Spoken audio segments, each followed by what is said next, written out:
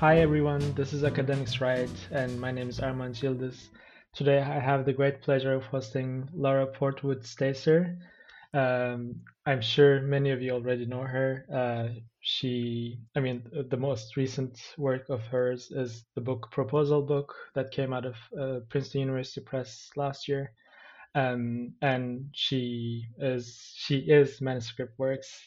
Um, Without further ado, welcome to our podcast, Laura. Thank you. Thank you for having me. This is exciting. My pleasure. Um, can you tell us a bit about yourself and your journey? Yeah, sure. Um, as you said, I run a business called Manuscript Works, but it's just me. So, it's just like a pseudonym almost. Um, and I started out 7 years ago with that, doing developmental editing of book manuscripts, mostly a little bit of journal articles. Um, and as the business has evolved, as I worked on, dozens of book projects, I started to see one of the sticking points for people is that the publishing process. Of course, the writing process is its own thing, but the publishing process was something that really fascinated me. So I decided to dig into that a bit more.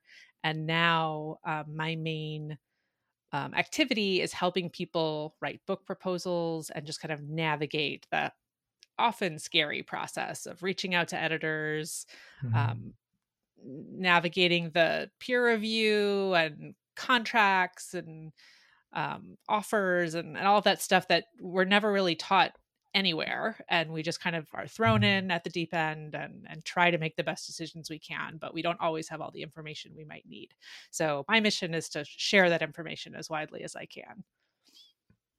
And uh, we are grateful for that, I would say. A lot of what you do is also public service, demystifying publishing process, sharing information.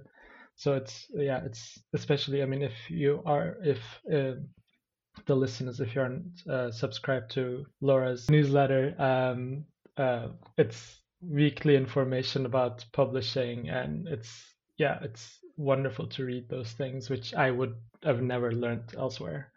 Thank you. I'm so glad that it's helping people in that way. Yeah, definitely. And can you also tell us a little bit about your transition from academia to this business? Yeah, sure. I got a PhD in communication. I graduated in 2010. Um, I was on the job market for several years. I had a 3-year visiting assistant professorship from 2011 to 2014. And the job search didn't really go anywhere. And all the while I was teaching, I was also, writing and publishing my own first book based on my dissertation. And I was working for a journal editing like the commentary and book reviews section. So I was working directly with authors pretty constantly because we put out 6 issues a year. And I was really enjoyed that work. And Mm. the kind of feedback I got from working directly with authors was a bit different than you get from like working with undergraduate students. People were just like so grateful because they weren't getting that kind of like hands-on editing and feedback in their in the rest of their writing careers. And and then we were seeing the results so immediately because we had a quick turnaround on the journal. So you'd help someone write their work, we'd get it published, it would go out, and they would have something for their CV, and they would get engagement from readers. So I kind of was like, oh, well, what if I could do that full time? Could I get paid to do that? I mean, I got paid by the journal, but it was barely barely paid. um, so it was just a little bit of a leap of faith experiment kind of thing to see, like, okay, could I go freelance and actually make an income from this? And it took a couple years to build it up to where it was replacing the income I had from teaching. Um, but I eventually got there, and it's been I would never go back now. I feel like I found what I meant to do, and I'm really happy with where I am. Mm. And How was your relationship to your own writing when you were more on the academia side? Oh. I think I'm one of those people who was always a good writer, always enjoyed writing. I wrote for like my high school literary magazine and my college literary magazine, and then grad school sucked all the joy out of it for me. Yes. Because it just it, and I'm sure it was completely mental of just this idea that the stakes are higher. You always feel like you don't, or I always felt like I didn't know enough. What were people gonna judge me for once it was published? What kind of criticism was I gonna get? um so yeah, I would say I did not enjoy writing very much by the time I finished grad school. Writing my first book was suffering. I didn't enjoy Oh. it. um but I would say that my relation to it changed a lot when I started my business and started doing the kind of writing I do now, which is much more like how to and advice. And that just feels like it comes from a more natural place. It's still, I still sometimes worry about how it will be received, which I think is important. You should think about how your readers will experience what you put out. But it doesn't feel like the struggle that academic writing always felt like for me. Yeah, I mean, also as a dissertation writer at the moment, I completely relate to uh, Yeah. the joy being sucked out of the process. Yeah, which is a shame. Yeah, yeah, definitely. Um, and then, I mean, you started working with clients, but now you're also not really working with clients, right? I mean, you run these programs rather. Yeah. Yeah, and I mean, So, I consider the people who do my programs to be my clients. I mean, I still no, feel of like I'm course. there to serve them and help them with their journey, but I have wound down all of my one-on-one developmental editing work. I have one person who's still hanging out. We're finishing his book manuscript, which is going to be really great when it comes out, hopefully next year. Um, but yeah, so now it's a little bit. It's less, I would say, working with like a full book manuscript and more working with the people, um, to polish a pretty specific document like their book proposal, and help them reach their goals in that way. And can you tell us a bit about the programs you're running on Manuscript Works right Oh now? yeah. So my main one is the book proposal accelerator, and that is like a live. It's kind of a course. I think of it more like a program because I don't think of the people in it as students exactly. I consider us all kind of, on the same level. And I'm just like sharing knowledge and facilitating something that they're already trying to do. Um, and that is, we just go kind of step by step through the book proposal document. How do you make it? Um, who's going to be reading it? What are they expecting? And then I also share, I've seen hundreds of these. I know the mistakes people tend to make. So let me help you not make those mistakes. And then, here are the things that can really bring it to the next level and really make it land with a publisher. So I share all those kinds of tips. And then I give direct feedback on people's drafts as they're working on them. So that's the accelerator program. But because I give that direct feedback, I have to limit the capacity of that one because it's just me. So I also have a self-paced program, that's called the shortcut, which is it's all the same exact material as the accelerator, but just no feedback from me. So that's for people who want to work on their own, don't want to be in a group setting, want to power through it in 2 weeks, or want to take 3 months or however long their schedule will allow to work on it. And I mean, I'm also enrolled in your developmental editing program. Yes, yeah. How did you decide to like also educate the future developmental editors? Yeah. So I just was a developmental editor. I was kind of involved in like the Facebook groups with other editors. And then someone from the Editorial Freelancer Association reached out to me and said, "Oh, we want to offer a course on this. You should teach it." I was like, "I don't know that I should teach it. Like, I just started this a few years ago." Um, but then when I sat down to do the curriculum, I'm like, "Oh yeah, I guess I could teach this." So I created that course through the Editorial Freelancers Association, and then taught it 2 years in a row. Had 60 some editors come through it, and it felt really successful. I was seeing people's work. They were able to get feedback on their editing, which is something that is, in my own experience, like the the project of going freelance is very isolating.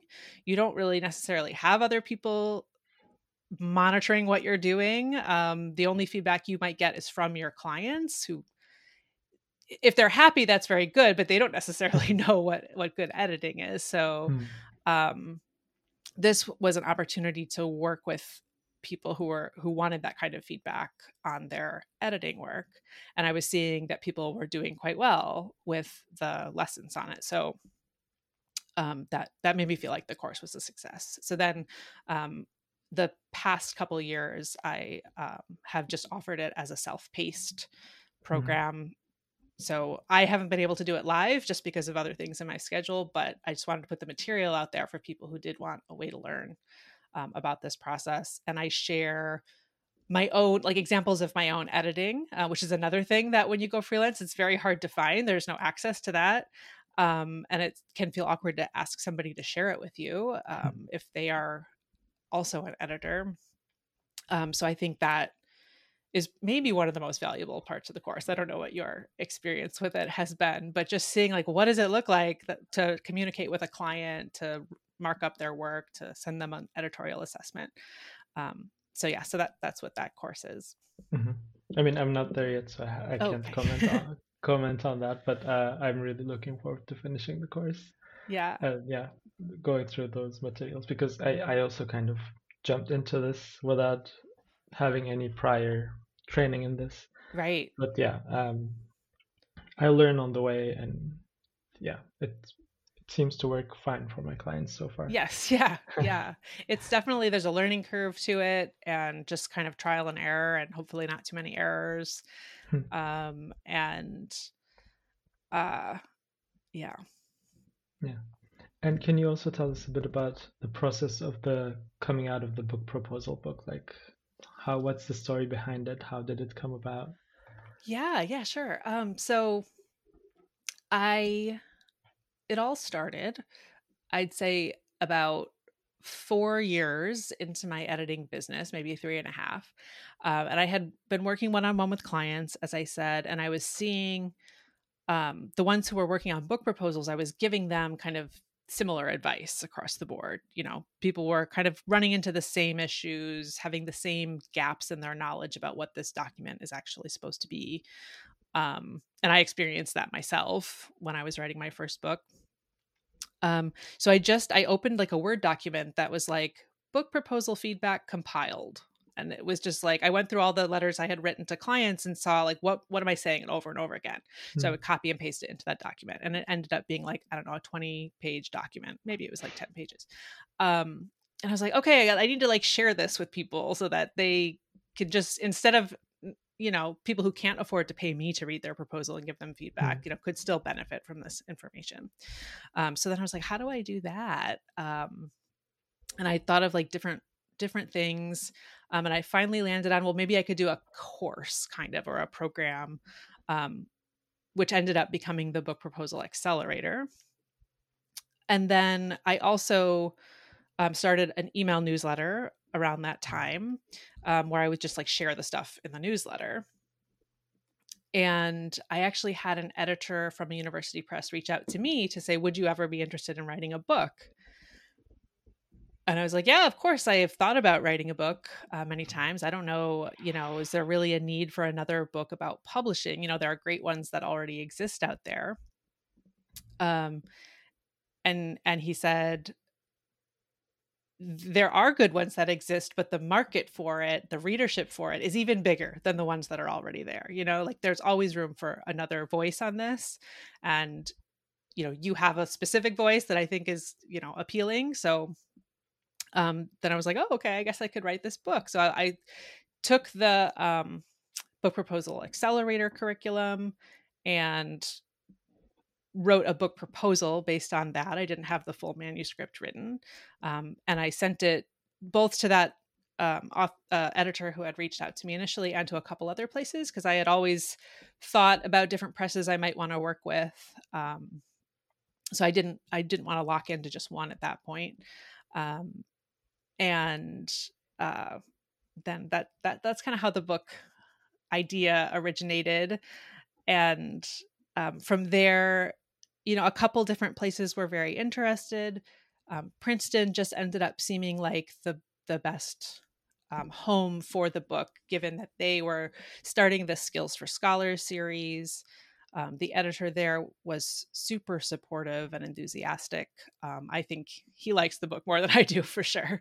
Um, so it just felt like the right fit there. And it has been just a really wonderful experience working with Princeton and seeing the book get out into the world. That, I do a lot of my own promotion just because I'm already doing that. I run a business. This is what I do.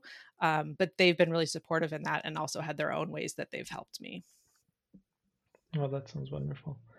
Um, and I mean, speaking of the right fit, you always also in your advice to other authors, like you talk about this a lot, like finding a right fit for your book, and it's not about like how brilliant your book is, but Right. it's also about like where it goes. Can you tell us a bit about that as well? Yeah. I mean, I'll say as far as the brilliance thing, um, very few books are really brilliant, right? I mean, we might read many great academic books, but most of what gets published is not going to change your entire worldview or your world or anything. Um, so I would say throw that bar out the window if you're writing a book, especially if you're writing your first book. Does not need to be brilliant. It just needs to make some kind of contribution to some kind of readership. It doesn't have to be a huge readership, especially if we're talking about an academic book. It could just be, several hundred people who are in a particular field or studying a particular topic. Um, and then the key is to just find which publishers are already in contact with those kinds of readers. Um, that's the publisher who's going to be most likely to want to acquire your book, because they already have the marketing and the communications apparatus in place to reach the readers that you want to reach. So it's almost like you're kind of just stepping into that, and in a natural kind of way.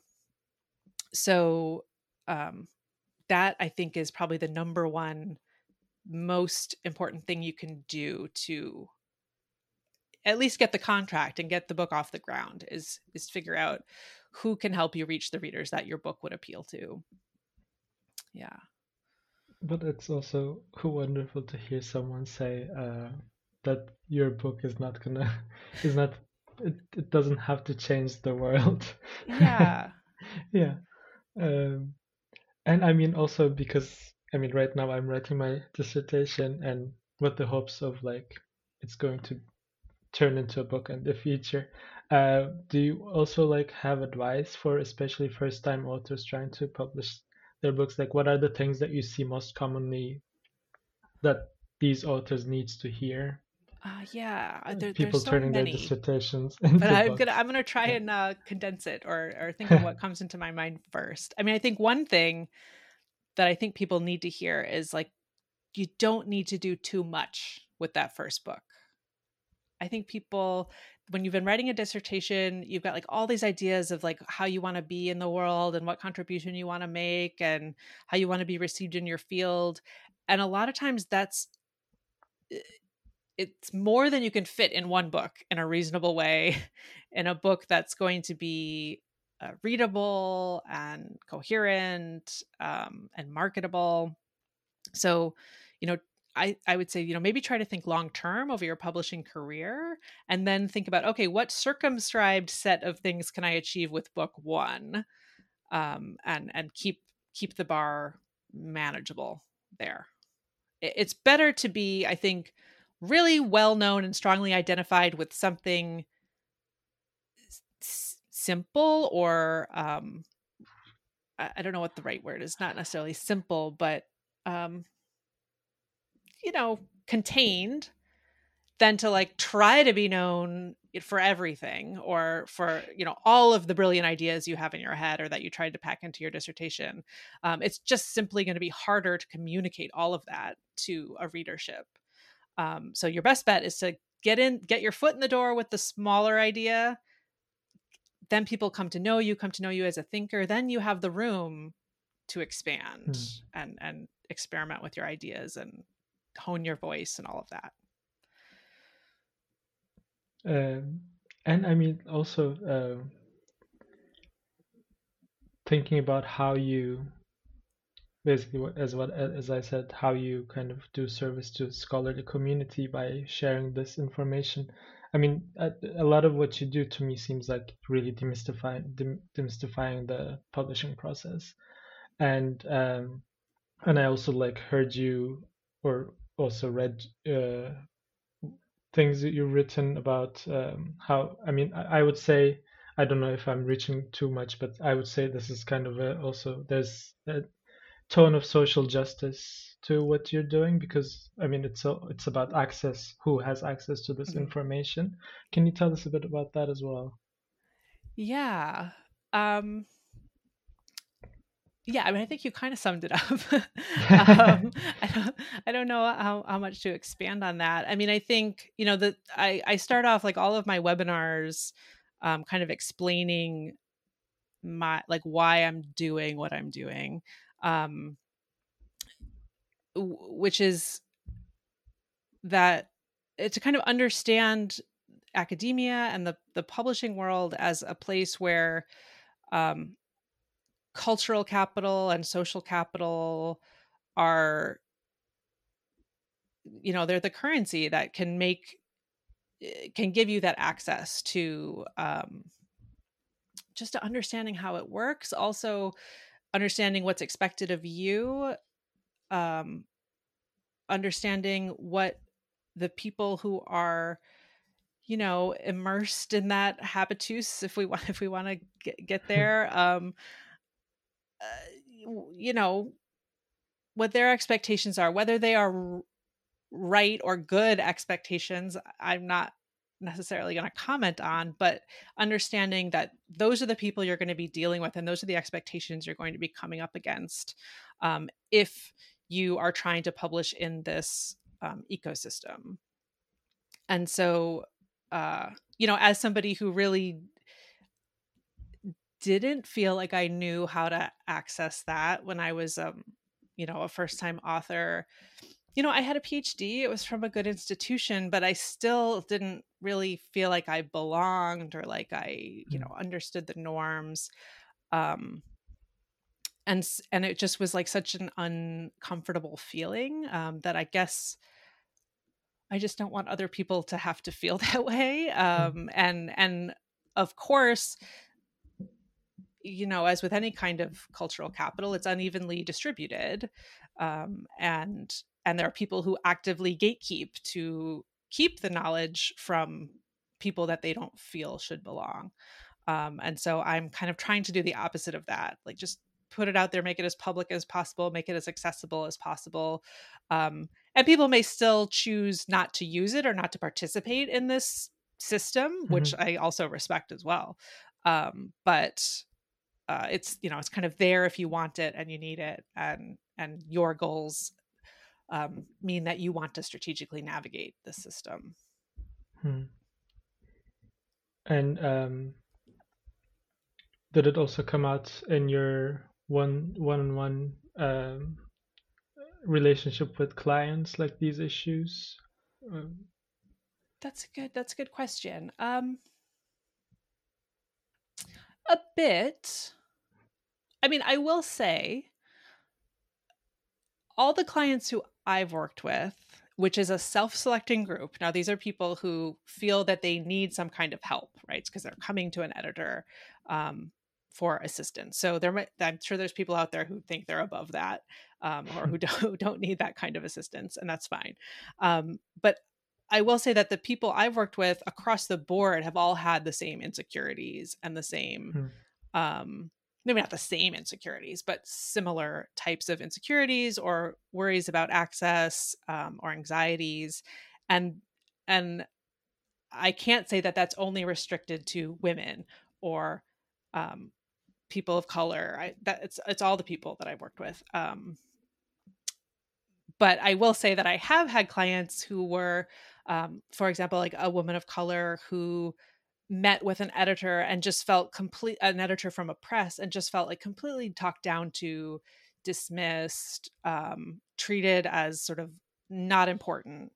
And she couldn't help but wonder if that was because she was a young woman of color. We can't know. Maybe that editor treats everyone like that.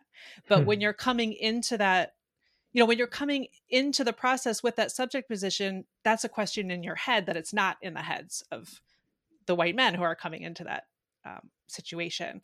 So I guess what I am trying to do is talk about what's normal in this sphere, talk about what it looks like to be treated with respect as an author, so that you will at least know, are you being treated normally or are you being treated differently? Is this something that is just like the way the system works, or is this a particular editor being really gatekeepery with you? And I also want people to understand the power they hold in the author editor author publisher relationship, because as an author you have something that publishers need.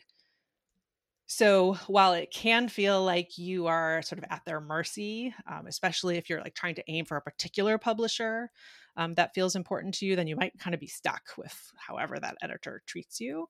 But I want to help people understand that there are options. You do deserve to be treated with respect.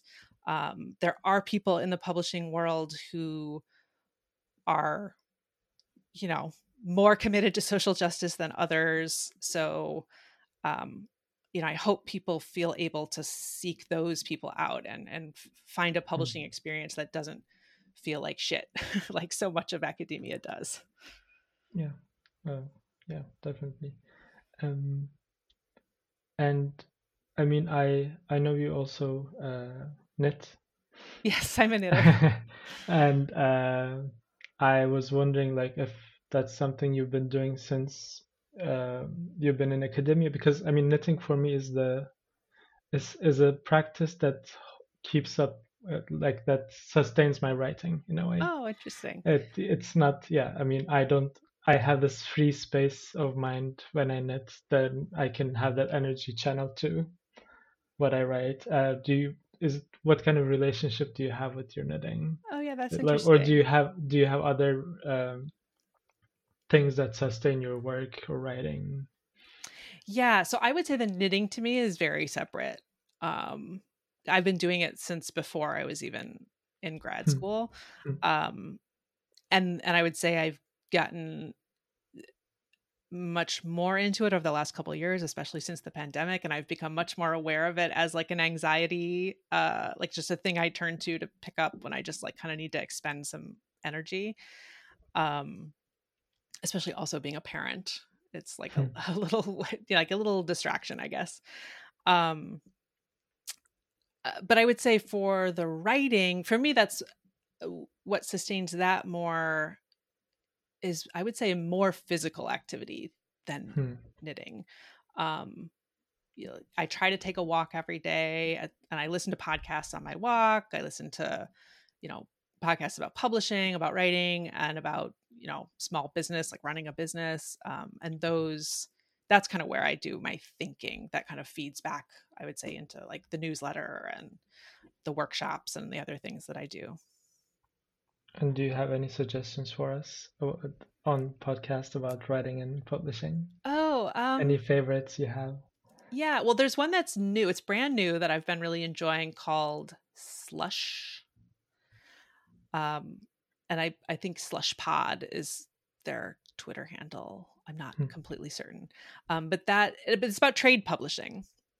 But it's kind of an early career person in trade publishing who is just trying to like demystify what that industry is.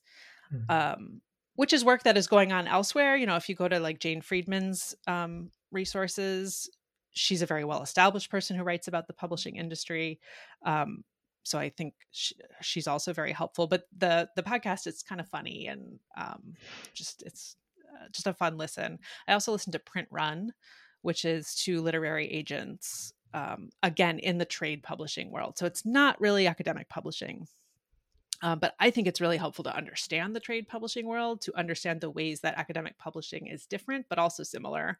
I think we think it's exceptional, like, oh, you don't get paid in academic publishing, but all the money's in trade publishing. And it's like, no, there's no money for authors anywhere. Only the superstars are getting the money. Mhm. Um, but I enjoy those two. And then, if talking about academic publishing, I mean, of course, all the New Books Network podcasts are there, and The Hedgehog and the Fox. Um, Sometimes talks to authors, but the episodes I really enjoy are where he talks to publishers. So he talks to editors and directors of university presses. And that was, in fact, listening to Christy Henry on his podcast, who is the director of Princeton University Press. That kind of clinched my decision to publish with them. She just seems to have a really good vision for academic publishing, and I will say she's exactly like that in person. She's been extremely supportive. And just a pleasure to work with. Thanks for the suggestions. Sure. And do you have a new book coming, or like a new project, or what are you up to nowadays? Yeah. So, I mean, of course, my editor is like, "So, what's the next book?" And I'm like, "I don't know," because the process of doing the book proposal book it felt really easy because I was thinking in a mode that comes maybe more naturally to me than the writing, even, which is teaching. I had created the program first. So I think if I have another book, it will come out of something that I'm going to develop first to do directly with authors.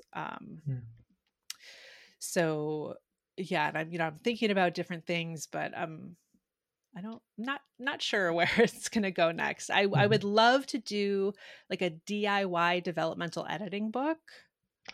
Because developmental editing is so expensive because, people like yourself, you have to make a living. So you have to charge, appropriately for your time, which does make it inaccessible for a lot of people. So it would be cool, I think, if there was a book out there that people could use to do it themselves. I'm not sure it's possible. I haven't figured out what that would even look like, because it does feel like such a unique experience with each manuscript you're working on. So I don't know that it could be kind of turned into a formula the way that a book proposal could be. But I'm thinking about it. We'll see. Yeah. Oh, wow, that's very exciting. And also, I mean, I take great pleasure in working with other people's texts, but when it comes to my writing, I Right. go blind to all the things that I Right. kind of tell others about what to do and whatnot. So it would be very interesting to be able to do this. Maybe through a book it would be possible. Right. Yeah. To kind of give yourself distance from it through like Yeah. exercises or something. But I don't know. I think that's a long way off. If it's coming, it's a long way off. Okay. Okay. Uh, and I mean, I am very curious about your Jeopardy experience. Sure, we can talk about it. How did you decide to join, and you won 2 times if I'm not mistaken, Yeah, right? 2-time champ. Yeah. Well, I've been taking the online test for Jeopardy since the mid 2000s. Once I moved to Los Angeles for grad school, okay, so maybe people realize this. I didn't realize it at the time, but like Jeopardy does not pay for the contestants to go travel to the studio. So if you make it on the show, it's all on your own dime, and that's what the second and third place prizes are meant to cover. So if you are third place, it's $1,000. That's supposed to cover your whatever costs you incurred to go on Jeopardy, right? So I was a grad student in Los Angeles, and I'm like, it cost me nothing to get to Los Angeles to film Jeopardy, so it might be a free $1,000. Let me just try. And I actually got an audition when I was in grad school, like at 2007 maybe, but I did not get the call back to come be on the show at that point. But I kept taking the online test, and I moved to New York for 10 years. I kept taking the test. And then finally, I took the test in 2020, and I moved back to Los Angeles in 2020. And the week we moved back, I got the email saying, "You're making it to the next round." And I had put Los Angeles as my audition city because I knew I was going to be moving back. And this was like the height of COVID. So people were Oh not wow. flying in to audition anymore. So they were doing all the auditions over Zoom.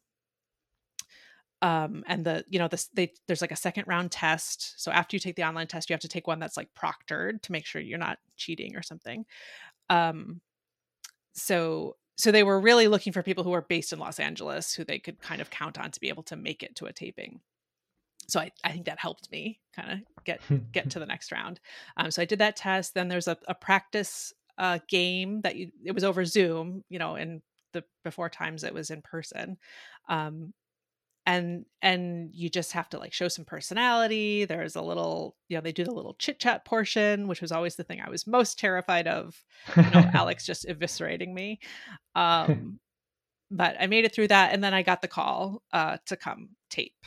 But sadly, this was right after Alex Trebek passed away, Hmm. so I did not get to play in a game with him. But um, yeah, so I went to the taping, made it on the show, won 2 games. It was like, one of the best things I've ever done in my life. So it's kind of all downhill from there.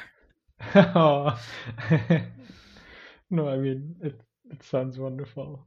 Like it's such a thrill as well. Yeah. Um, well, Laura, thank you so much for joining us. It was Thanks for having such a me. pleasure having this conversation with you. Um, and this is Academics Right. My name is Armand Childes, and until next time.